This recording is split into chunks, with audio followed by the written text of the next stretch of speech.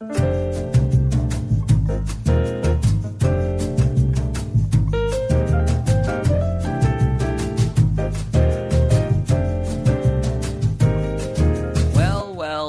we are back for another episode of the Mark Rose Podcast.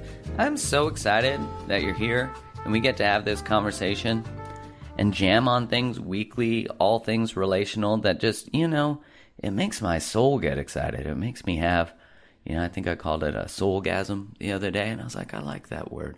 I feel a little soulgasmic.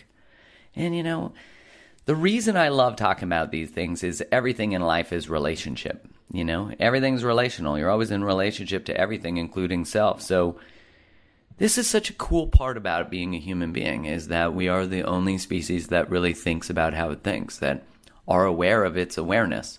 And if you're not aware of your awareness, or you're not aware of how you're feeling and what you're thinking, or you disconnect from parts of that because you don't like it, or you pretend you don't know, you're going to experience some dysfunction, right? Because they just become compensatory strategies or ways that we deflect from things that we are afraid to feel or don't know how to feel or we're taught not to feel. So there's so many things that go into exploring our relationships. And the reason that the majority of the context of the conversations I have are romantically based and, on that subject is because whatever we're bad at, if we have bad boundaries with money or bad boundaries with people, we'll have really bad boundaries in romantic relationships. Everything is amplified by romantic relationships, generally speaking, because it's where we place our self-worth in. We say, like, how you respond to me, if you love me or are supposed to love me, determines whether I'm lovable. So it's really a constant exploration of how we have externalized our self-worth by seeking its validity in the results we get in romantic relationships. I hope that makes sense. And that's why when we explore things like our relationship to money in the episode I did with Selena Gray, we see that people don't get divorced because of money. They get divorced because of their stories around money. Money is very emotional, and each person has a money story, just like each person has a story about what romantic relationships mean, and also and especially our relationship to our bodies and our relationship to health and how intertwined that is with our emotional state. So this week, that's what we're jamming on. I have so many, I'm just so grateful for where life has taken me. And in this moment, I am especially feeling that, to be able to be in your ear and to share in conversations with you, and that we can do this. Like, isn't it just amazing? Like, just take a moment to breathe that in. Wow. And life has brought me, when I did my certification in positive psychology, I met so many amazing people. I went to New York for it, and one of the people I met was Julie Graham, who is unbelievable positive psychology practitioner, and her husband, Robert Graham, Dr. Graham, they have a clinic in Brooklyn that is moving to NYC, I believe, that is called Fresh Med NYC, and they are just unbelievable. I just love these two, and Rob, he is trained. I'm not going to probably get all his credentials correctly, but you'll hear them as the podcast begins. But he's trained in internal medicine, went to Harvard, public health, I believe. I mean, this guy, functional medicine, he works in all these aspects of treating the total patient, and his wisdom is beyond. He's a very good friend of mine. I'm grateful to have him in my life, him and his wife. And so this conversation is about that, our relationship to our health, our relationship to our bodies, what medicine will and can look like, and how to really optimize all of these parts of us. And looking at our relationship to self is so important. So, before we begin, which we'll begin very soon, I need to ask a favor. If you could please go to wherever you listen to this and leave a 5-star rating, that is very helpful for me, and a written review. That really allows it to bump up in the charts so it gets to more people's ears. If this episode or any previous episode has really helped move you or change you or transform the way you think, it is so... I experience so much gratitude if you can share the episodes, if you can help this get into more people's ears That is the really the only thing that I ask in return for all of the content that I put out, is to help me expand the content, to help more people. Because we all have the birthright to emotional wellness, relational wellness, and the opportunity to improve how we communicate and build that skill set. So without further ado, Dr. Robert Graham.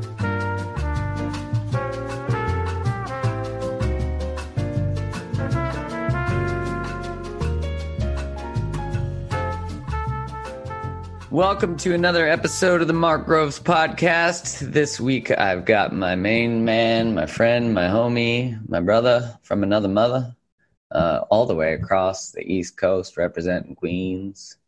I sounded like a DJ for a second there. Dr. Robert Graham. Good time. What's up, Rob? How you doing, man? What's up, Mark? How are you, brother?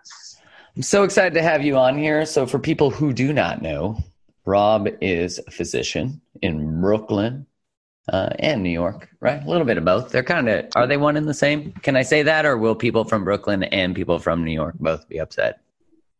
Well, I would say that I am a born and raised New Yorker who has a medical practice in New York City, which is currently in Brooklyn, New York.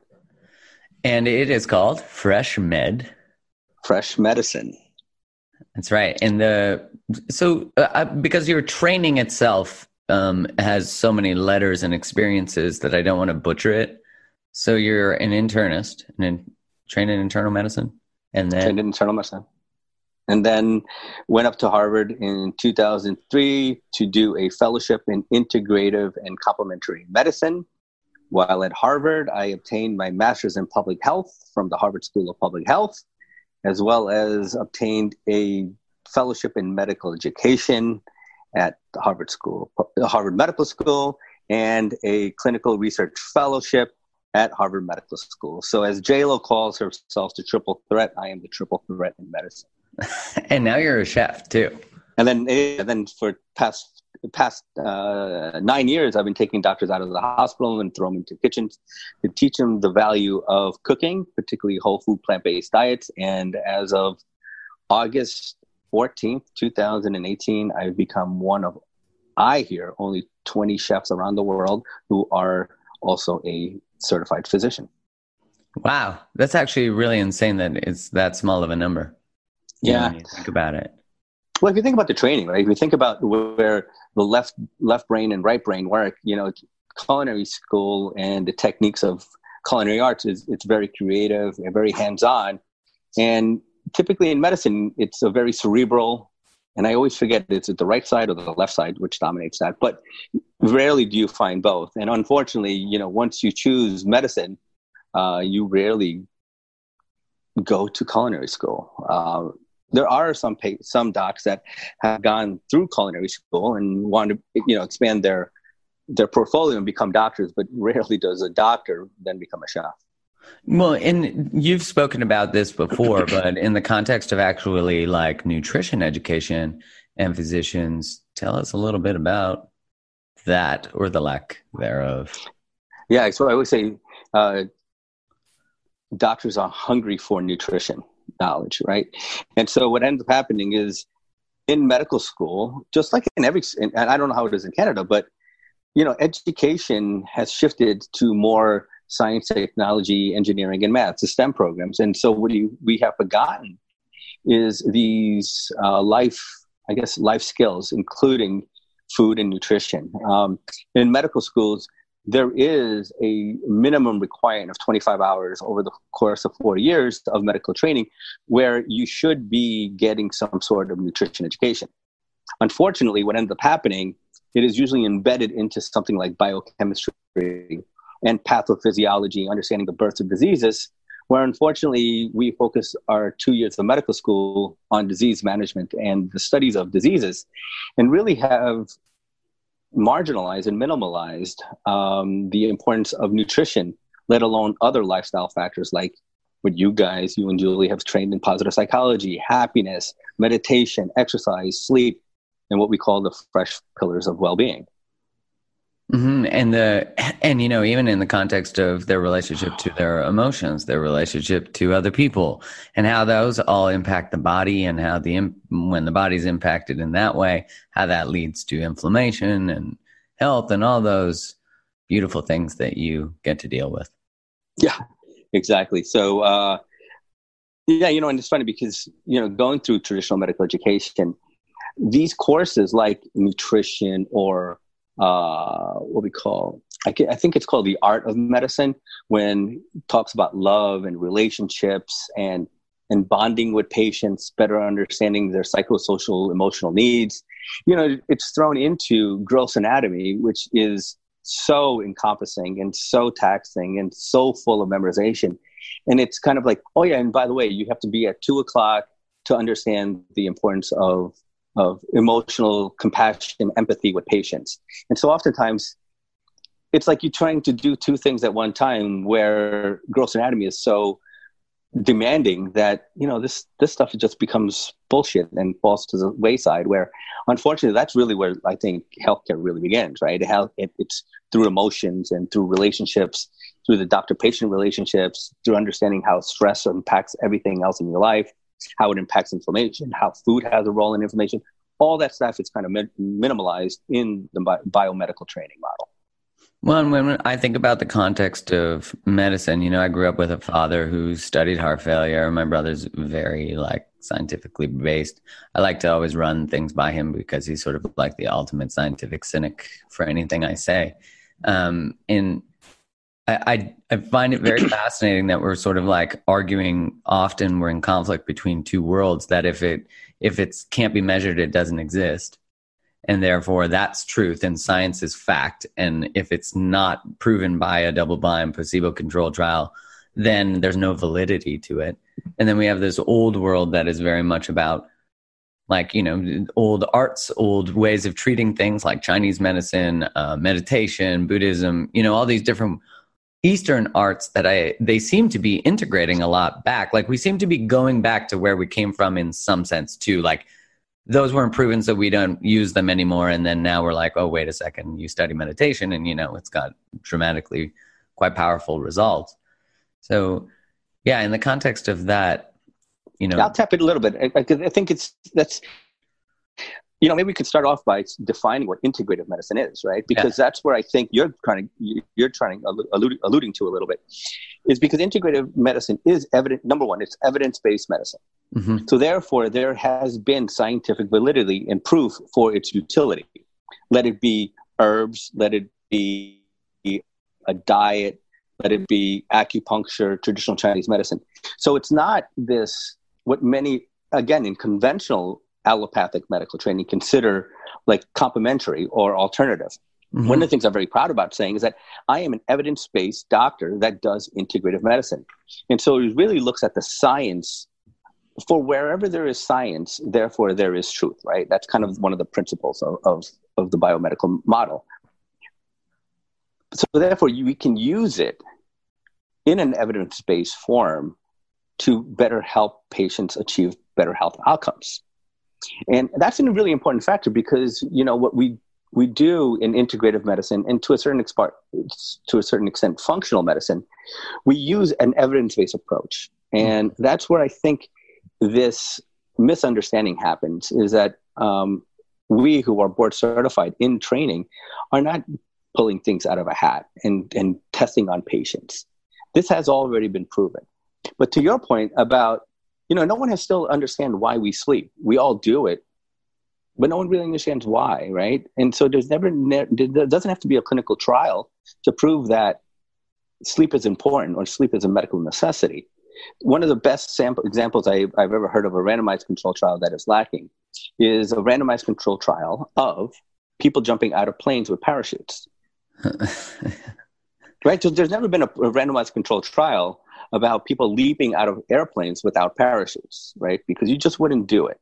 Yeah. And so sometimes, using my hat as a public health scientist, understanding the precautionary principle. The precautionary principle, you really hear it a lot in climate change in today's discussions, because the burden of proof doesn't have to be there for us to adopt a healthy or a more sustainable behavior. So we don't wait until the forest is on fire for us to get on board, right? We don't need to see the ill effects of climate change for us to start adopting some changes. Same thing with healthcare, right? So we don't have to wait until the clinical trial comes out to say why we need to sleep. We just need to sleep, and we know we feel better when we do sleep. Yeah, that's absolutely true. And I guess like in the context of your guys' work, you and Julie at your clinic in Brooklyn, what is, in your experience, people come to you who don't tend to get results with other, they might be at the end of their, what is it, like medical rope in some sense. Yeah, right, exactly. Yeah, so you get sort of like some of the most complex patients and complex experiences. And then, you get, obviously you have regular patients that come to you for regular visits. And I'm wondering, do you see as sort of the biggest medical crisis of our time, or currently what you see most in your clinic? So I guess there's two, they're not mutually inclusive, I guess. So regarding my patients, right? Yeah. And so I kind of have an interesting breakdown. So I do have patients that are just frustrated by the conventional medical model where you get a pill for an ill, right? And you walk in with a simple cough, and the next thing you know, you're getting 3 or 4 different tests, and you're walking out of that doctor's office in about 8 to 15 minutes with 5 pills. And so that's one. One of my major focuses in my practice is GI health and the role of the microbiome in autoimmunity, in inflammation, and all of those other things. The other part of my patient population is what I call my whole foods, health-oriented patient population that I believe in integrative medicine and functional medicine are just more congruent with their own health beliefs. That we have control, that we should be offered self-care programs and understanding of self-care, which I always say is the best form of healthcare. Allowing the physician to take time with their patients to understand what their health goals are and develop a plan that is both obtainable and sustainable. And I can't do it myself. So that's why, my wife and I partner. And that's where a lot of health coaching comes into play. Things like positive psychology, setting smart goals, understanding the value of gratitude and self-love and self-worth, where without that, healthcare doesn't happen. And so it is a physician-led, team-based approach to healthcare. And we shouldn't demand that the doctor knows everything because we're not trained to know everything. And so that's where I think the future of healthcare will be a multidisciplinary team of health professionals that help patients identify their health goals from the onset and not just what I call drive-by medicine. Yeah, I mean, I've been into your clinic and I know that you get, nutrition counseling, you get positive psychology interventions.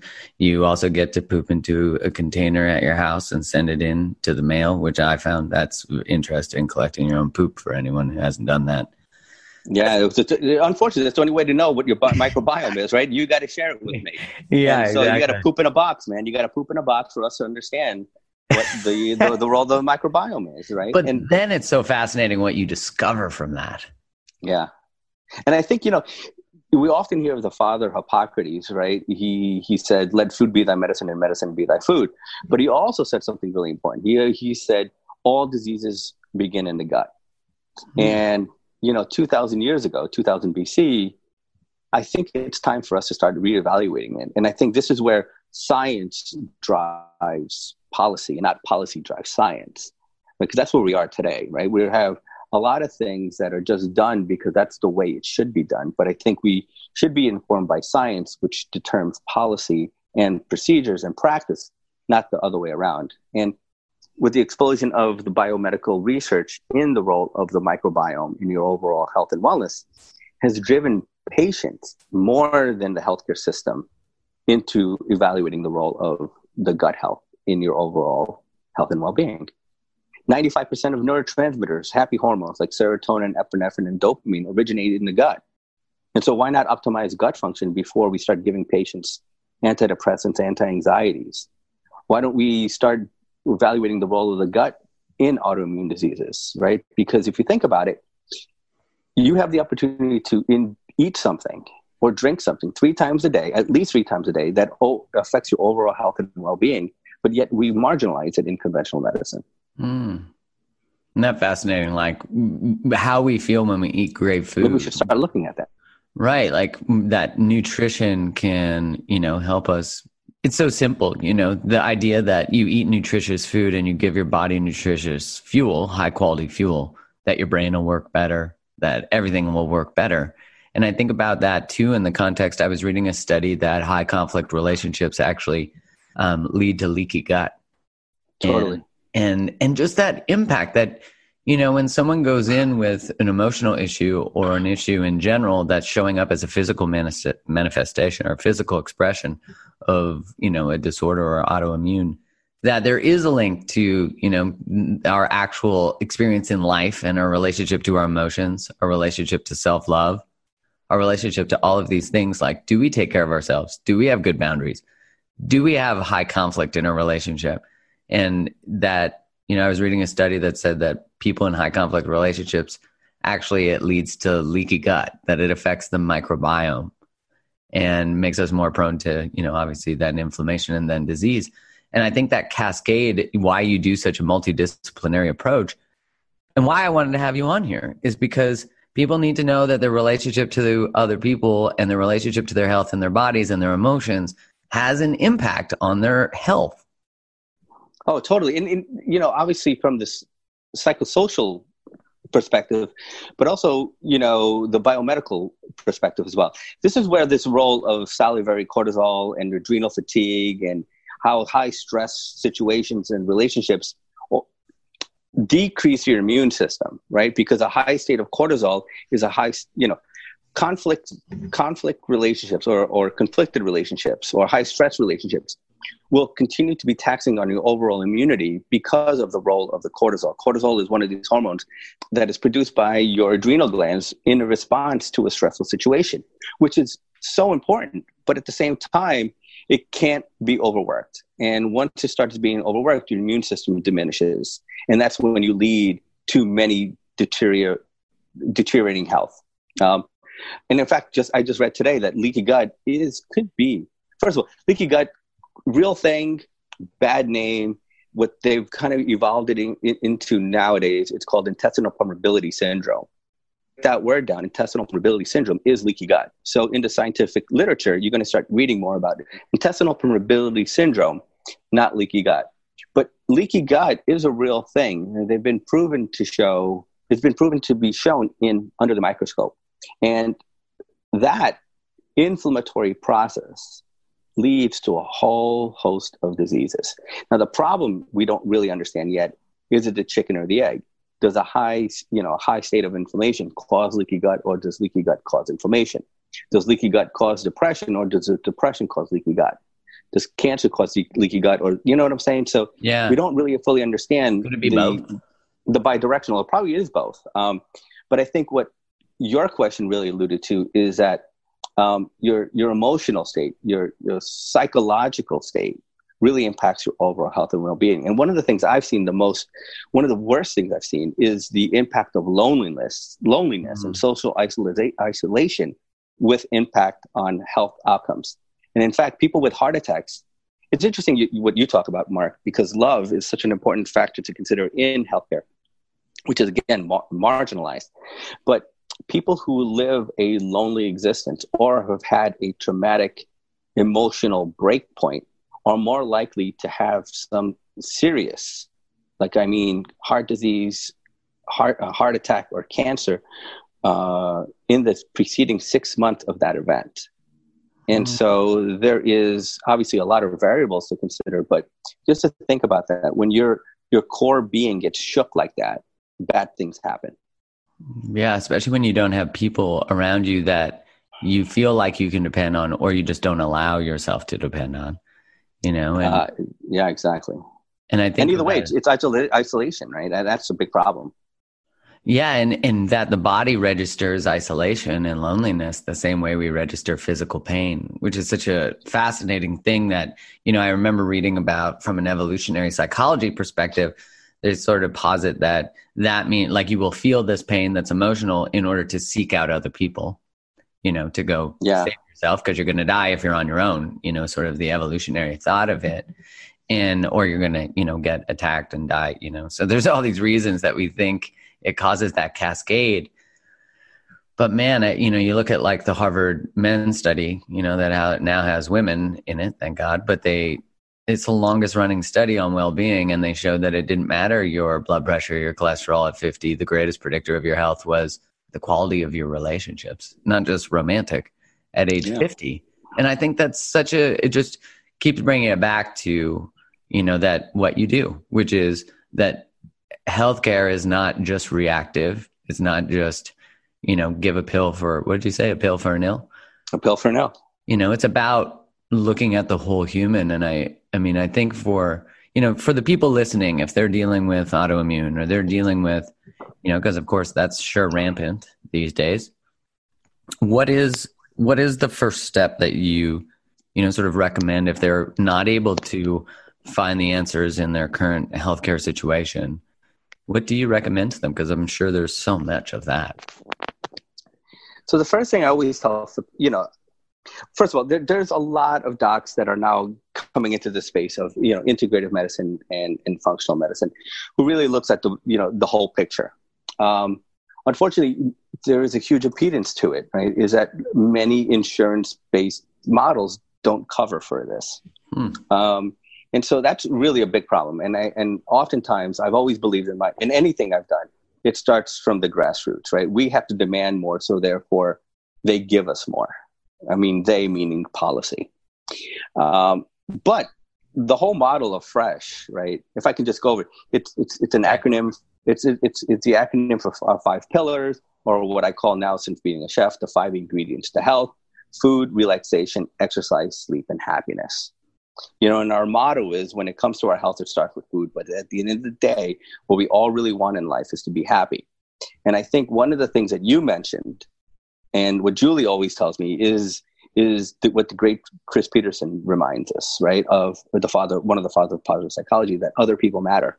And so being very mindful of your self-worth, self-value, and how you let others into your life. I think, you're the create the love man, and that's what you talk about all the time, is there are love vampires, I call them, or energy vampires that are only there to take from you. And it. And for your audience out there, who they are, and you have to understand and appreciate your self-value. I have no time for bullshit. So if anybody brings me that kind of energy into my game, my life, it's a one date thing, man, because I don't have time for that. And I think if anything anyone takes away from this is that healthcare starts with you, and it starts with who you surround yourself with. And it's pretty easy. My go-to kind of foundation of this whole thing is the blue zones. And if your audience doesn't know the blue zones are the 5 places around the world where people live to 100 happily and healthily. And Dan Buettner is an anthropologist who kind of stumbled across these five blue spots around the world. And they're really simple things, eat more plants, eat less meat, eat with others, have some sort of faith-based community. I can't remember all 9. Have wine at 5, eat with others, move.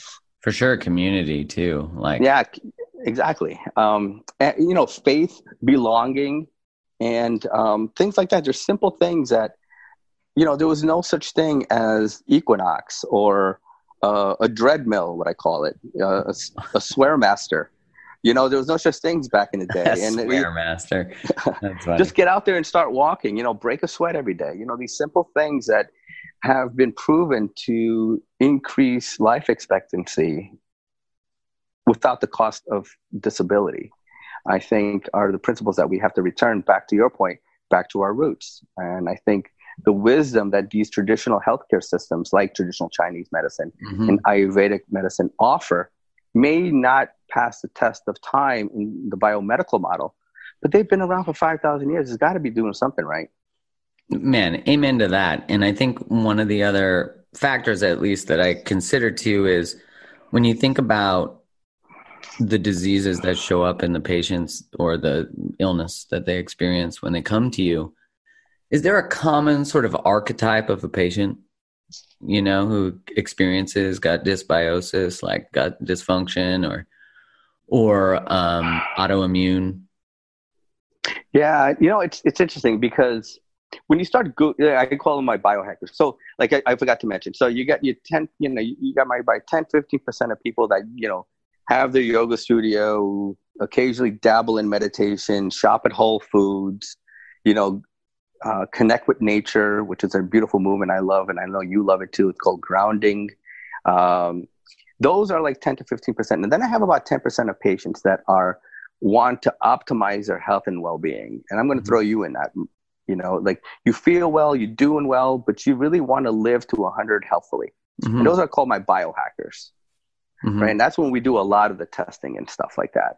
Yeah. But for the majority, about 50% of my patients, say about 60% of my patients come in for gut testing. Yeah. Now, the problem is obviously when you have either acid reflux, diarrhea, constipation, alternating bowel habits, brain fog, fatigue. I always believe, and or an autoimmune disease, like thyroidism, right? Hypothyroidism, Hashimoto's is the number one autoimmune condition in the Americas.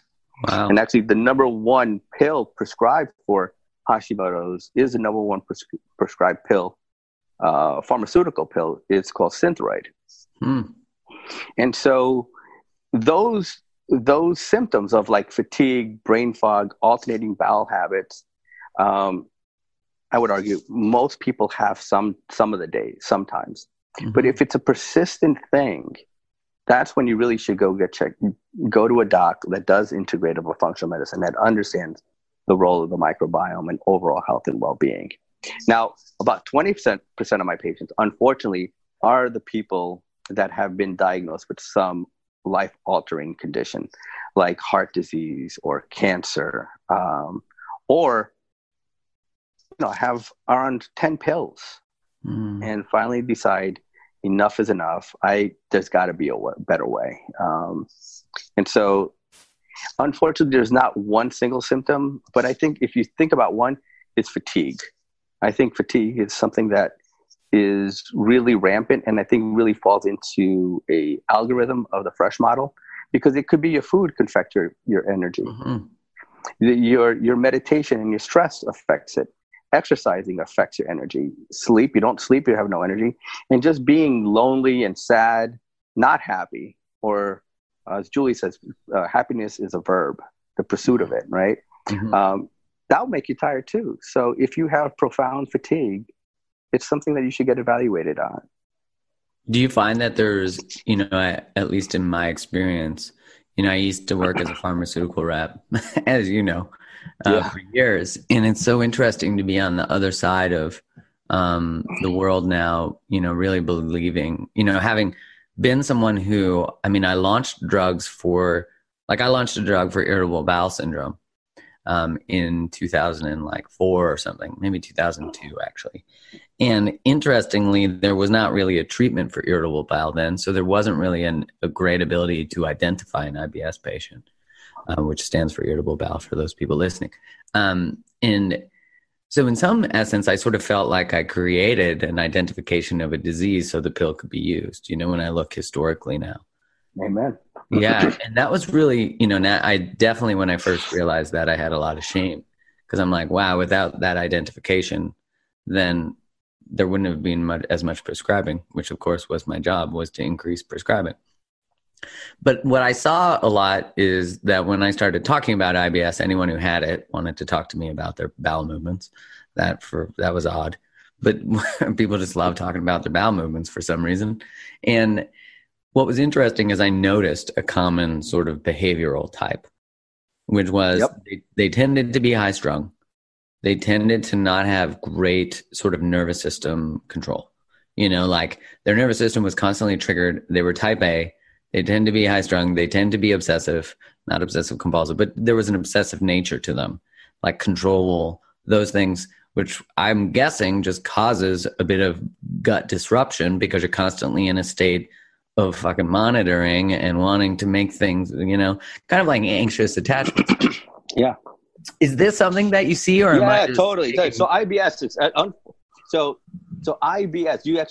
You said irritable bowel, and you forgot the S, the syndrome. Yeah. Right, because irritable bowel, right? It's irritable, right? Either it's diarrhea or it's constipation, right? And interestingly enough, this is one of the most common complaints that I get, right? Because what you hit on is the psychological component of it all.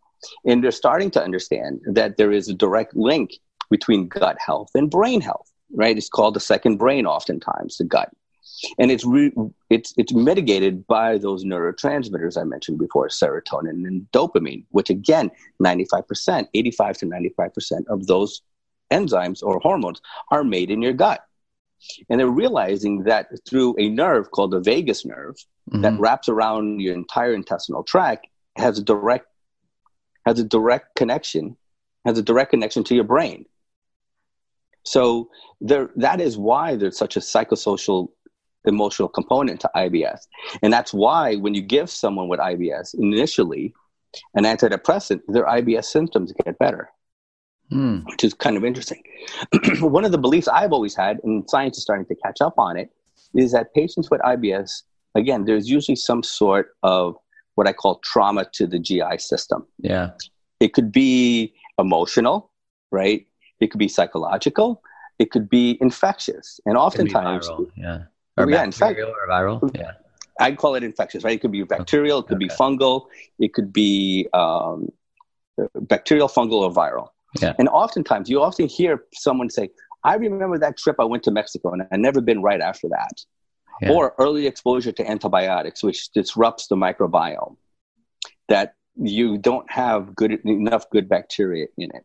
Now, you would be wound up if you have IBS because either you're going to shit your pants or you're going to be constipated, right? Yeah. And so if you have diarrhea, you're so obsessive about finding...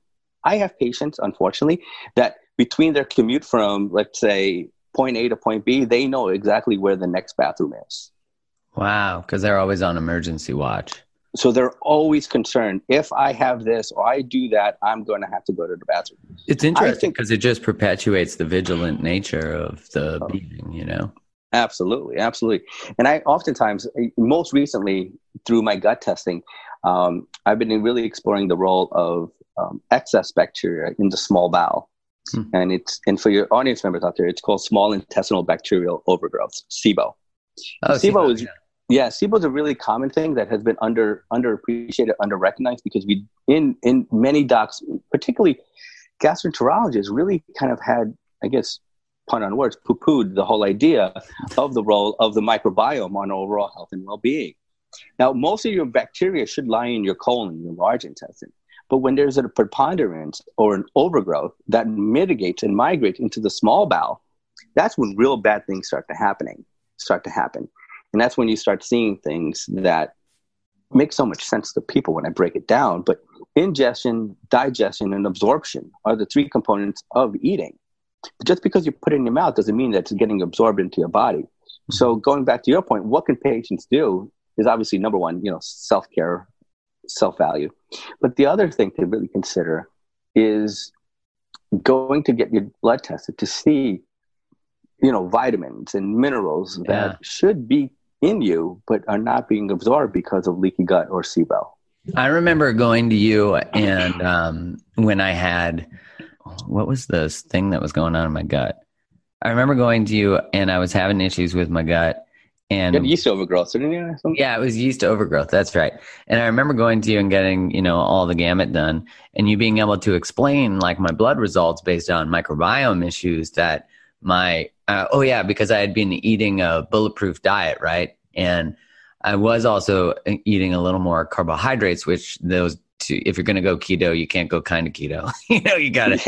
Right? So I'm eating, like carbohydrates and a lot of fat. And I remember my cholesterol was higher, and I went to you and we talked about it. And what was fascinating is my family, I don't have a family physician, but my I went to a walk-in and I got my blood done. And the guy was like, well, we're going to have to refer you to a lipid clinic right away. And my testosterone was high, so he asked if I was taking steroids, which I told him, well, they're obviously not very effective for muscle growth. Off his shirt. You took off his shirt and you were like, hell yeah. I was like, no. And he did not ask me about my lifestyle. He didn't ask me about my diet. And I remember going to you for all of those things. And one thing that was really beneficial for me was starting to see it through this whole system rather than, it was instantly like I was going to get referred to a lipid clinic and probably put on a statin. But instead, when I went to you, we talked about it and I changed my diet and everything starts to go under control because you're treating me as where with him, having sold statins before, which are drugs for cholesterol for people listening. I was like, no, I don't want to go on that. I want to let's change my lifestyle. Let's do something. You didn't even ask me any questions. And I find that can be very frustrating. Well, actually, one of the rules, being a kid in Queens, two things you always say: you don't get high in your own supply, right? Right. And so, as a pharmaceutical salesman, your job was to sell statins, right? And then now, looking it from the patient point of view or the consumer point of view, it's a little different conversation, right? It's massively different, especially when you start to read all of the other research about these things, not just the stuff that a pharmaceutical rep is presented, which is literally just the positive research generally, but also just the available research that you can consume from physicians who have YouTube channels and people like you who do talks and communicate other information about the actual medicine you might be taking into your body without considering lifestyle interventions and food changes and exercise, all these other things where you don't have to put yourself. It's almost like we want to shortcut everything. Like, I'm going to eat a ton of shit and then I'm just going to take this pill and then it'll erase all the shit I ate. Yeah. And you're starting to see a lot of that research, right? And so what I love about, at least my style of practice, it's really an homage to the past, right? Before there was all this high tech stuff. And I think you can get so much. And Harvard studies after Harvard studies have shown that 80% of all diseases are preventable and potentially reversible with lifestyle as medicine. Mm-hmm. But unfortunately, you can't patent it, right? And we're seeing from the food movement, because I spent half my time in the food world, in the kitchen, what we're starting to realize is that if we focus on weight loss, all you will do is lose weight. You don't achieve health and wellness, right? And so therefore, if we kind of change the paradigm, looking at dietary patterns and behaviors and not so much the actual vitamin or that one single thing, it's the dietary pattern that really has the greatest impact on health and wellness, and not a one single micronutrient. Do you get what I'm saying? Yeah, I totally get what you're saying. In the context of people who are battling, autoimmune or Hashimoto's, as you were talking about, or hyper or hypothyroidism, you have seen people resolve those things. True. Oh yeah, of course. Right, and they are told often. And have you watched that documentary on Netflix called Heal? No. Well, Deepak Chopra says something in it. I just like the line where he says, "Believe the diagnosis, but not the prognosis." And I really like that line, in this idea of I've met lots of people who have autoimmune who are told you're just going to have to live with this. Oh yeah. Why do you think Synthroid is the number one drug? Right. And that's it. You find a diagnosis. That's what you learn in medical school. You make a diagnosis and then you find a treatment plan, which is basically 95% pharmaceutical or procedural. Mm-hmm. Right? All that other stuff doesn't have an impact. And listen, in the kitchen, gluten is your best friend. Sometimes gluten is not your best friend. And this is really what I like to focus on, because food can bring you first of all, food is food and medicine is medicine, right? Because you can't enjoy medicine like you do in food, because oftentimes you hear this thing, food is medicine, but I think it really shames food. It minimizes food. Food is to be shared. It's to be tasted. It's supposed to be loved. It's supposed to be eaten and with a community. Medicine doesn't do that, right? Medicine is usually by yourself, popping a pill and not finding any joy out of it, right? And so food can be medicine, but it's not medicine, number one. Number two, we have the ability to augment food as medicine with herbs and dietary supplements that can help a good dietary pattern and plan. If that doesn't work, then we have pharmaceuticals, right? So it shouldn't be your first line defense. I'd say it should be the fourth or fifth line of defense when things are not working out just right. And in general, is your experience that the medical training does not teach, like your standard primary care physician, how to do the other things first? If you're not receiving nutrition information in your training, then how are you going to dole out the best nutrition information? Even if you're not exercising yourself, or you're not, you might understand the physiology or the pathology of disease, but if you don't understand how these other things can impact, even the microbiome, like how many primary care physicians or physicians in general are trained on the microbiome? Less than 1% probably. But again, it's crazy. Yeah, but if you think about it, right? And so your general practitioner is not, how do I put this? This is not a bash against doctors, because this is what I always say when I say it publicly, is that we all do what we're taught, right? And so therefore, is your physician, your medical doctor, the best source of information for everything? No, of course not. Right. And why should we expect them to? That's not fair to expect from them too. Yeah. Yeah. That's really, and if you need, let's say if you have if you need open heart surgery, right, you're not going to go to your general practitioner. You go to someone who is trained in cardiovascular surgery. And that's where I think, the field of integrative medicine or functional medicine or holistic medicine, it has to be board certified too. Because there's been a great book, and I'll allude to it in a little bit. It's Disappearance of Expertise. I don't know if you know this book. No. It's a really fascinating idea. Is because what we kind of made fun of in the last couple of years is this notion of expertise. And I think, we can all be experts in something, but there has to be hard work involved in it. There has to be some education in it. Yeah, you can't just call yourself some. Well, you can, but you shouldn't. And you and I have talked about this, and I think, a lot of people out there in the social media world, are defining themselves as experts. And I think oftentimes someone should define you as an expert. You shouldn't define yourself as an expert in many cases without the credibility and the education and the practical use of this knowledge. And then I think it becomes dangerous. Yeah, I agree. I think it's, it's kind of like if you're not living what you're teaching and you're not, it's like when someone calls themselves guru. I always find that very weird. Like, my name is Guru, blah, blah, blah. I'm like, call yourself guru? Which I know means teacher, but still it's sort of a weird thing to self-title. No offense if you're listening and you call yourself guru. I know. Understand it more. And like you said, in the context of physicians who went through training, which didn't have extensive training on nutrition and other things, it's so important to self-educate, because of course we're in this time when a patient, and I know in the world of physicians, you can go get like continuing education and credits and all that kind of stuff.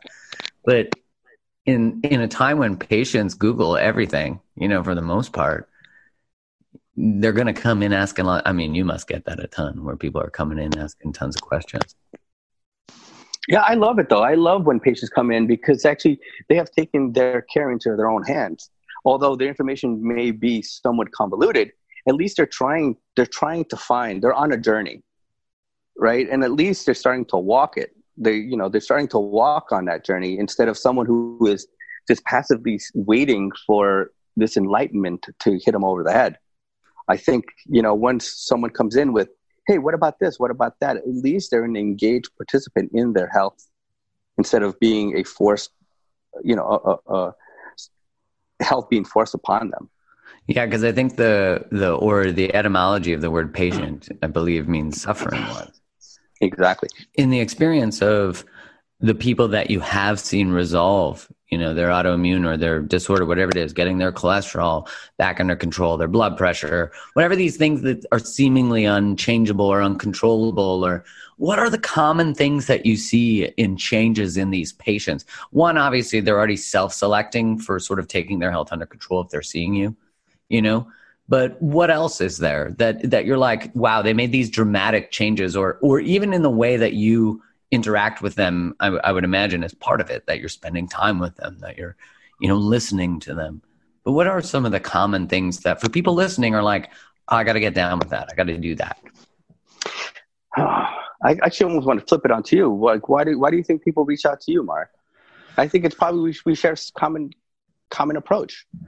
Yeah, I mean, that's true. I sort of look at someone's life and I go, okay, well, let's look at you as an individual. Yeah, we have patterns in your relationship, but let's look at you as an individual. Now, if you could create you and unplug everyone who's powered into your system, all the vampires, so to speak, who would you be and how would you express if you weren't worried about rejection, if you weren't worried, like, what would your life look like if you didn't get taught how it should look? And I really feel like that, like finding your voice, stepping into your power, setting up boundaries. I feel like boundaries, honestly, I think having good boundaries is probably should be one of the core pillars of all education for health, for medicine. Because if you believe you got your own back, no longer will you, I think it really reduces cortisol, it reduces stress, it reduces nervous system response, it helps you regulate your vagal nerve tone. Like everything comes from knowing you're safe. That to me, I think is like one of the secret cures. Yeah, I totally agree. I think checking in, I think that's the other thing, right? I'll give you a patient example. Today I was just on a phone call with a patient of mine who father woke up on Saturday just going to the bathroom with chest pain. And he started developing chest pain in bed and then got up. His son called me up to tell me that, my dad's having this chest pain. He's in bed and he's having chest pain. But when he got up, it feels a little bit better. And I'm thinking to myself, oh, shit, you got chest pain while non-exerting yourself. That's probably worse than chest pain with exertion. And so I think a lot of people just are not mindful of how their body is now and how good their body can feel. Mm-hmm. Because if pain hurt, there would be I always say chest pain is one of the greatest motivators of change, right? Because if you have pain, you got to get rid of pain and that will change. So unfortunately, many diseases like headache, guess what? Headache changes behavior because you're getting biofeedback on that pain syndrome. Hypertension doesn't hurt. Diabetes doesn't hurt. Obesity doesn't hurt until it really hurts. Mm-hmm. And I think one of the principles I always try to share with my patients is check in, right? Check in with yourself. Is everything working? Am I having acid reflux after I eat that? That's probably not feeding us. I know. I get gassy after cheese. I feel bloated. Or I snore actually after cheese. Maybe cheese is not the best thing for you. I know. As you say that, I'm like, shit, I got to take responsibility for pizza. God damn it. There you go. Oh, I love pizza though. But you said we had pizza at your house and you made the most delicious pizza. What did we use? Like I was part of it. What did you use for cheese? What did we use that cheese that night? Was it cashew cheese? It was cashew-based cheese. Yeah, it was a whole wheat bread, thin bread there. Wait a second, was that Valentine's Day you broke up on us? Yeah, you I third wheeled you and Julie's Valentine's Day dinner was the best. But you use those Beyond Meat sausages too. I did use Beyond Meat. I don't use those. I don't use those often, because again, it's one of my health principles is eat real food in its whole form. Mm-hmm. And I love the fact that people are switching and looking for plant sources of animal protein, instead of animal protein, plant sources of protein. But again, I use them sparingly, like I do any other form of animal protein, animal products. When I think that, just the level of responsibility of recognizing that, the cheese makes my nose stuffy, but does it make my life bad enough that I should change? But then it starts to think like, well, what else is cheese doing to my body? What mm-hmm. else is it doing within my body that's causing an allergic sort of reaction to it? Yeah, it's funny because I oftentimes, in our practice, I always try to make people aware of their body talking to themselves, right? Or of their body talking. So gluten is one of those perfect examples, right? Some people can't tolerate gluten at all, but if you go to Europe, people are eating gluten like crazy, right? And you start scratching your head. Why people in Europe can tolerate gluten and why Americans can't tolerate gluten. Mm-hmm. And again, it's first of all, it's individual. And number two, goes back to the point of sourcing foods, cheese as well. People in Europe can eat cheese. In America, they can't eat cheese. And I think it's a quality of our food and our interaction with our food through our gut microbiome that really impacts how we feel. I guarantee you, if you go to Europe, and I hear it all the time, if you go to France, if you go to Paris and have a baguette in Paris, there's nothing wrong. Yeah, I have a friend who went traveling and ate pasta in Italy, or pasta, as people call it, different places. But they ate it in Italy and they were fine. Yeah. And so is it the actual pasta? Is it the cheese? Or is it your microbiome or your gut health? And I think that's where we have to, regardless of what it is, Mark, I think we just have to be more aware of how we feel, what we eat, when we eat it. Well, and being able to, as you said, there's no feedback that's direct. Even, I think it's interesting too that emotionally, because even though our brains register emotional pain in the same place we do physical pain, we have been socialized and taught that sadness, grief, and anger are bad feelings. Like if you're sad, you shouldn't feel sad. Or like if you're experiencing grief, you shouldn't. Or if you're angry, you shouldn't put those away or take a pill for those. And if anyone gets triggered by that who's depressed or has benefited, I don't mean in all contexts. I'm just speaking on a general messaging. That's what we say is we're taught messages by parents. We're taught messages by society. Even the fact that when we are sad, if we were instead, it was our hand that we put on a stove and it was burning, we would move our hand. But when we experience negative emotion, as we call it, even though it's emotion, it's just information. It doesn't have to be bad or good. Just some of them feel good and some of them don't feel so good. But really what it's saying is something in your life is causing you to feel anxious or depressed. And it could be what you're eating. It could be your microbiome. It could be your microbiome's response to your life. It could be all of the convoluted things. But at the same time, it's still saying do something about it instead of taking a pill to hide it. And I'm not saying that's always true because I know that gets people real fired up. No, there's a role for it, right? There's a role. But I think what we're both trying to do in your space and in my space is be aware of it, right? Without awareness, there's no change, I think, And I think I love what you just said. Label it as emotion. Don't label it as negative emotion. I don't consider it a negative symptom. I just think it's a symptom. Yeah. It's the context of how we describe it, right? Totally. It's like the narrative, the story we tell about the thing, then defines our response to the thing. But if you go like, oh, I'm sad, I shouldn't be sad. It's like, well, you are. So what is my sadness teaching me? What is my anger telling me? What is it asking of me?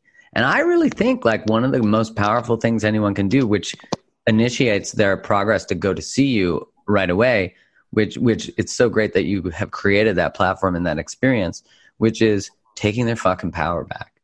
Like really stepping in and taking control of their own health, taking control of their own life, and really stepping into the desire to want to heal and be open to there being possible. I think like one of the greatest things that you do is saying you can heal this. Like that alone, just that suggestion is like, now there's a path that's different than what I thought. Oh, I see it every freaking day. It's like, you got to live, oftentimes patients, and if you ever go to, actually at your Motu conference, we launched that video, that little cute video. And I don't know if you have it, but I'll send it to you. I can link it out on the show. Yeah, it's a cute little video, right? And oftentimes patients say to me, they come in a couple of things. They say, oh, I feel like shit, but my doctor says all your labs are normal. And that's where it stops, right? Yeah. And that's where the conversation, well, maybe it's not your labs. Maybe it is your relationships. Maybe it is your work. And I've been known, and actually just saw someone, thank you, Mark, someone that that you referred to me, who is leaving their job. And oftentimes, you spend so much time at work. You spend more time at work than you do with your loved ones and or your wife or your spouse or your partner. But yet you don't think that emotional trauma that you suffer every single day, which I like to get into that because I don't think there's no such thing as burnout. I think it's your soul speaking to you. I totally agree with you. And oftentimes, burnout, in the context of work or career it puts the blame on you. You're not tough enough, in healthcare. In healthcare, it's one of the biggest crises. It's 400 doctors kill themselves each year from quote unquote burnout. Yeah. Shit, it's not burnout. It's your soul crying for change, but you're not allowing it. You're not listening for it to change. And it's a lack of boundaries. There it is again, right? And so you're letting you are, and listen, it's hard, man. Listen, with kids and responsibilities or mortgage, it's hard to take that leap. Mm-hmm. But if you don't take that leap, you're not suffering from burnout. You're just suffering from what I call abuse. And you have to get out of that. And no meditation, no food, no nothing will get you out of it. You literally have to get out of that relationship. Yeah, you can't hack your way out of it. You can't. And I think that's one of the biggest things that I tell patients. And oftentimes patients say to me, Doc, you were right. My job was slowly killing me. And or my girlfriend or my boyfriend or my partner or my spouse. I try to keep it real as much as I can with my patients. And oftentimes people, and that's what I love about you, Mark, is that no bullshit, keeping it real. And I try to do the same thing with my patients. And sometimes I may offend people, but I tell you from my professional expert opinion why I think you're in what I call dis-ease. And it's not because of your microbiome or your gluten that you're eating or your candida. It's because of the relationships. And again, going back to your point, boundaries that you allow yourself in your relationships to exceed the minimum threshold of acceptance that you allow for anyone else. Man, and when you do that, when you raise that standard, that price of admission for just what you accept in your life, it doesn't have to be with just romance. It could be, it has to actually, though, transfer to everything in your life. Because, I always say to people, like, your self-worth will always hinge on your weakest choice. Like, if you make tons of choices that say you love yourself, but then you make one that says, I'm a piece of shit, or I don't love me, I don't protect me, I don't have my back, then that's how you're going to feel. At least in that moment. It doesn't mean that it's going to be how you, but if you are collectively allowing that, you will collectively feel a lack of self-worth. And what you're saying about really calling out truth for people is, we feel bad if we don't like our job. And like you said, burnout. It's like I said, I was at this workplace conference where I was speaking about work-life balance and what's really important in life. And I was saying, like, work-life balance is just bullshit. Like, there's just life, and then there's everything you put in life. You don't get to go home from work and pretend that what happened at work didn't affect you. It's going to affect how you speak to your partner, your kids. It's going to be how, and just like how your home affects you is going to affect you. You don't get to work at 9, 8, 7, whenever any people start working, but you don't get there and have a fight with your partner and get there and be like, ooh, I can't wait to be so effective today. Like, bullshit. People are thinking about it. It's affected. They're ruminating all day on it, and I really think that if your work's not giving you energy, then you need to look at it. If your home isn't giving you energy, you need to look at it. Yeah, and I know you and I have spoken about this, and I've been blessed, and so you've been blessed to go to corporations, and I know it. I know when I get invited there, if there is change, if change will happen, because you feel it as soon as you walk in there. And oftentimes, these human resource officers and whoever's inviting you, oftentimes they quote unquote have to do this because our employees are not happy. Or our employees are stressed. And I know as soon as I walk in there, I'm saying to myself, this is just a checkbox by HR that bringing in this doc to talk about happiness and stress and the effects of stress and everything. And it's this like token that they have to just check their box. But when you hear of that CEO that's really trying to change the culture at work, because it's simple, right? You take care of the people that work for you, people will show up. In this whole world of productivity and absenteeism, what I mean by that is like people show up to work, but they're still absent. Yeah. Right. And that's your point. Right. And that's it. You cannot separate. And we call it fresh life. The fresh life is really about defining the life you want to live and finding work that supports it. And it may not be, listen, and I've told you this story. I left a good paying job at a large healthcare institution, partly because I realized that I wasn't happy in my job in that position was to be the doctor of this health institution. How can, Julie says it all the time, how can you pour from an empty cup? Right? And that's the thing that oftentimes we're asked to do over and over again at work, at home, in relationships, is that you are completely empty, but you're asked to fill another cup. And unless you fill your cup up, as they say in Brooklyn, ain't nothing gonna happen. I also love the story of what you did at that hospital that you were working at, where you saw the quality of food. Can you just, I think that's such a beautiful thing that you did. If you could just tell people a bit about. Yeah. So, my dad always jokes, it's like, son, why couldn't you just be a cardiologist and put stents in people and make a lot of money? And so what I've tried to do in my last 20 years of my career is really try to change two systems, with the healthcare system and the food system. And obviously, if anybody's been in a hospital in anywhere in the country and probably in Canada, in the world, really. Oh, yeah. And it's funny because I get pictures of people all over the world. Yellow. Oh, it's terrible. One of the greatest ironies that I think is out there is the lack of healthy food in our hospitals, or the abundance of bad food in our hospitals. And what's fucked up about it is that you're serving the exact same foods to our patients that are in cardiac units and cancer units that put them in there in the first place. Oh my God. And so you have a heart attack, you have a heart attack, you go to the hospital, you get open heart surgery or a stent. And then the next morning, the person comes in and says, would you like hamburger? Would you like your breakfast with bacon or eggs or sausage? And to me, it's this self-fulfilling prophecy, right? And this is where people start thinking it's all a conspiracy, right? Mm-hmm. Because the food industry feeds you things that make you sick, and then you go into a hospital and it's driven by pharmaceuticals that get you good enough to get out so that you can do it again. And I always call it's a Lipitor chaser with my Big Mac. And the beauty, right? The beauty of it is that the numbers get better. So I think one of the greatest fallacies is that through the power of medicine, right, is that if you think about it, right, you take a Lipitor, your cholesterol gets better, so you can go eat a hamburger. Mm-hmm. You have massive acid reflux. You take a Protonix or a anti-acid pill, and you can go eat whatever you want.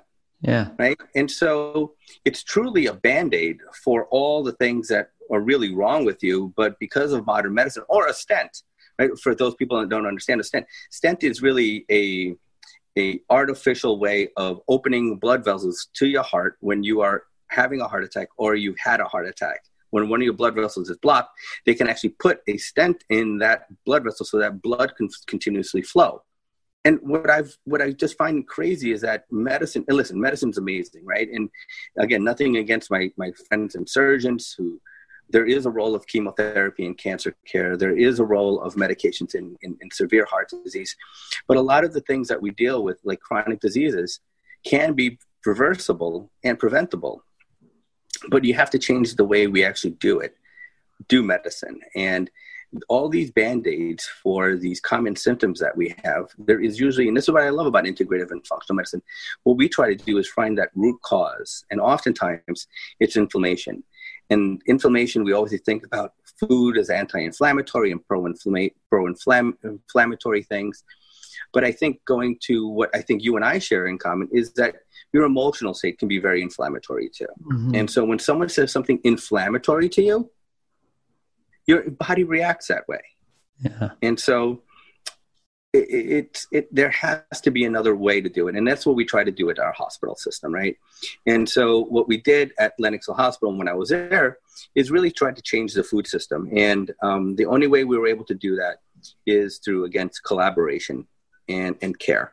And, I did have enlightened administrators in our hospitals to listen to what I wanted to do. But for anyone who's out there, who's in healthcare, and I know I met a couple of people through your summit and through your platform, Mark, that are in healthcare. And I am so honored and humbled by people reaching out to me about, how did you do it, Rob? Because it wasn't easy, but I always say it has to be the right time, it has to be the right people, it has to be the right team, because you can't do it alone. And you have to have the right amount of money. because ideas are just ideas. Ideas are dreams until you have a plan, and then you have to execute them. Because I can't tell you how many people tell me, hey, Rob, you know what? I have a great idea. And then they kind of leave it up to you, right? They kind of leave it up to you to do it. And oftentimes you have to be the owner of that idea. You have to just not give me an idea. You have to take the first step. And so at Lenox Hill Hospital, what we did is introduce a very beautiful concept called Meatless Mondays, where, again, we're not trying to make everyone vegans, but there is a global crisis both in our health and in climate change that we have to start eating less meat, and we have to start eating more plants. Yeah. And number two, our hospital foods, going back to that point, we have to start feeding people healthy food in our hospitals. Yeah, absolutely. 1 in 3 children's hospitals in America have a fast food restaurant in there. That's so bad. It's so bad. It's so bad. Change that shit too. And then the last thing I did, in New York, I live in New York City, and we have millions of square foot rooftops. And what we did at Lenox Hill, my wife and I developed the first ever edible educational rooftop garden farm where we fed patients rooftop to bedside meals. And so it was more symbolic. And before I left a healthcare system, I did a TED Talk. And my TED Talk was basically going back to our roots. And we have to start caring for one another, because that ubiquitous they, will not do it. We have to do it for ourselves. And it's really been, it's been an interesting journey since we started Fresh about 2.5 years ago. It's still a baby. It's a toddler. But I think it's gotten wings. And what I am blessed about, and what Julie and I are blessed, that people come to us, people show up. And I think the people are sick and tired of being sick and tired and want a new, fresh approach to health. And we can't do it alone. And it takes everyone like you, Mark, that, awakens people to feel that they deserve better, and they have to demand better of themselves first, and then of others. And so it's been a cool ride. Yeah, what you guys are doing is awesome. I mean, I was already super, obviously positive psychology is a program I did for anyone listening, and I met Rob's wife, Julie, at it. And so, that aspect of it is such a, this idea of positive psychology was that we've spent, the last couple centuries studying what's wrong with people instead of actually studying what is it about people who thrive. And really the core tenet of positive psychology is sharing those skills and teaching them to other people of what makes people happy? What is the science of optimism? What is the science of hope? All these different things, what makes positive relationships, and how that integrates with health is so important. And I think what you just spoke to, which I think is sort of the underpinning of all of it, is when you stop waiting for a system to fix itself to help you, when you stop waiting for someone to come save you, when you stop waiting for someone else to do the healing for you, and you decide to do it for yourself, everything changes. Everything changes. Because then your biology shifts, because it goes from, I'm waiting for you to love me, so there's validation of my lovability, to, if I love me, I don't need you to validate it. If I choose my own health and I'm empowered, then I don't need a system to give that to me. I'm going to give it to myself. And so much of what provides, because obviously, food can be expensive. Growing your own food is possible, of course, but food can be very expensive. And so what do you recommend? Yeah, but Mark, I got to interrupt you there, because I was just this morning, I was at a conference this morning in New York City. There's 5 boroughs, right? And for your audience member, and for you, Mark, right? We have Queens, we have Brooklyn, Manhattan, Staten Island, and the Boogie Down Bronx. The Boogie Down Bronx. So there's 5 boroughs. And this morning, there were 4 of the 5 borough presidents came to talk to a group of people about their food policy, what their food policy is in each borough, which will then scale up to the city. Mm-hmm. And one of the things that I got to, again, keep it real. Healthy food doesn't have to be expensive. Now, when you talk about food, I'm half Latino and half white. My dad's from Washington State. I always say I'm a son of a farmer and a son of an immigrant. And growing up in a low to middle income neighborhood in Queens back in the 1970s and 80s, back then, there was no such thing as grass-fed meat. There was no such thing as organic, right? And so those things cost a lot of money. And so what we, as many immigrants, did is go back to our roots and eat the foods that are cheap. And it's mostly plant-based foods, right? Mm-hmm. And so therefore, we always focus on organic vegetables and everything. And I think there's an important movement to start thinking about, grow your own food. That's probably the cheapest you're going to do. Yeah. But if you don't, eat more plants, eat more beans, eat more grains, eat more whole food plant-based meals, because your paycheck is usually driven, I'll tell you right now, about the meats that you buy, the milk that you buy, the eggs that you buy. A bag of beans, a bag of lentils lasts a long time. You can make them into salads, soups, and you can actually, and that's what I love. I love, as a chef, I love to scratch cooking made at home and bulk cooking, and therefore you can actually, Buddha bowls are great. I love Buddha bowls, and I'm going to go off a little tangent right now, because Buddha bowls originated from the parts of the world where there's Buddhas, there's Tibetan monks. And what a Tibetan monk basically do is every morning they go out with a bowl to the community, and all the communities, what they have left over from the night before, put it into a bowl. And that's why Buddha bowls look like Buddha bowls, because it's a little bit of everything that the community gave the Buddha. Oh, I love that. Yeah. And I think it's cheap. It's super cheap. And we often think about healthy food being expensive. And in fact, it's usually the animal proteins that make that meal expensive.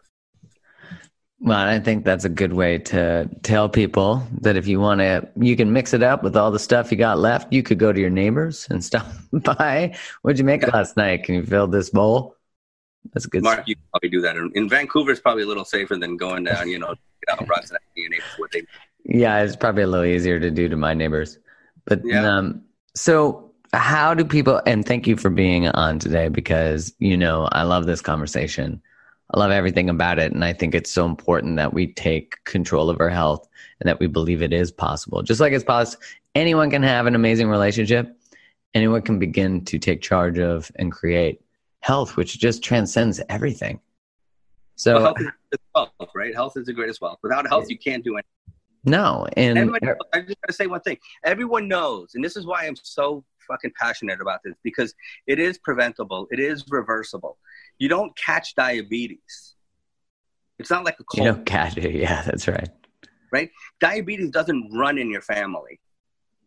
It can change. And it's up to you. And I got to give a little love fest to you, Mark. It's because it starts with loving yourself first. Mm-hmm. Set up those boundaries. So, and it could be boundaries with your docs too. If your doc doesn't understand, it doesn't speak the language you do, find another doctor. Right. And same thing with relationships. If that person's not quote unquote feeding you, find another person, find another job, and I think one of the things I try to do is to enlighten people that health is the greatest wealth you can have. It starts with you. Don't go to the doctor expecting health care, right? Health at home. It starts in our churches. It starts in our gyms. It starts in our communities. It starts everywhere. I often say healthcare stops in our hospital, right? That's care begins. And so the onus is really up to you to be your best doctor, be your own advocate, adopt a fresh life, because I think they're really simple tips that, it's really Julie, and I have to shout out Julie, because Julie's the creator of the content creator of it all. And it really is a way of life that really requires a lot of investment of you. Don't wait for others to change. Like you said, Mark, it starts with you, and you have to take ownership of your own healthcare. Because if you don't find healthcare, you're going to find medical care, and it's a lot worse than that. Amen to that. And I think, what's beautiful too is the fact that of the fresh model, food doesn't, as you corrected me, doesn't have to be expensive. And the other things are all free. Like relaxation, exercise, sleep, happiness. You can learn to reframe your mind to look for the good. It's normal. It's biological to look for the bad. That's what, all the people who didn't see the tiger aren't here today. They're not on, they might be on ancestry.com, but they didn't, there's no one who just went around, singing songs and not looking for threats is here. That's not true. So we have a negativity bias, and we can change that, and relaxation, sleep, exercise, all of these things, like you said, get out, go for a walk. It's not learn how to meditate. My God, please, can everyone just learn how to meditate? Just do that. It's free. You can get an app. Insight Timer's great.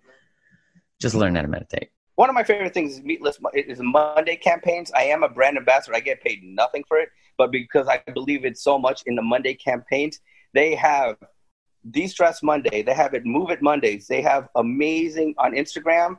It's called De-Stress Monday. They have these beautiful gifts on Instagram that teach you how to meditate. If you don't have 5 minutes to meditate, Mark, you need 20 minutes a day. And if you don't have 20 minutes, you need an hour a day. Make it part of your day. Just like you brush your teeth, you got to wake up. You got to spend 5 minutes looking inward.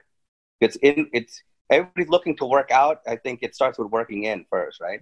Yeah, I love that. And people who will say to me often, I hear this. I try to meditate. I'm like, have you ever heard of Yoda? Because he'd be like, there is no try. There is do or do not. Like, you can't try. Sit down, fucking put on a meditation, and just sit through the noise. And you learn that noise starts to go away when you're in a conflict, or when you're trying to make better decisions about your food, when you're trying to choose to all of it changes. All right. So how do people find you guys? So our website is www.freshmednyc, freshmednyc.com. On Instagram and our socials, it's freshmednyc. You can come to Brooklyn. You can call. We have an office. I guess that's the best way to get in touch with us. Yeah, as a patient of Rob's. Follow up, everything. And in terms of patients, if you're ever in Brooklyn, in New York City, come and see me. People, oftentimes, again, it's self-care. It's a self-care program. You come and see me once. We set off the plan like we did with you, Mark, and then we can actually do a lot of phone call via Skype, via Zoom, via the other way. So go to FreshMed NYC, fill out the contact us, corporate wellness there as well, on socials as well. Yeah, I feel like if you in any way are not feeling like you're getting your healthcare needs met with your physician, as a patient of Rob's, I absolutely recommend him and Julie. They set out a great plan, and it's executable, and there's high touch points about questions. And I felt supported through that transition the whole time, and continue to, of course, because I crashed your Valentine's Day party. So, shit. All right, everybody. You know how to find Rob. Rob, thank you so much for being on today. I really appreciate you, brother. Love you, Mark. Love you too, Bo.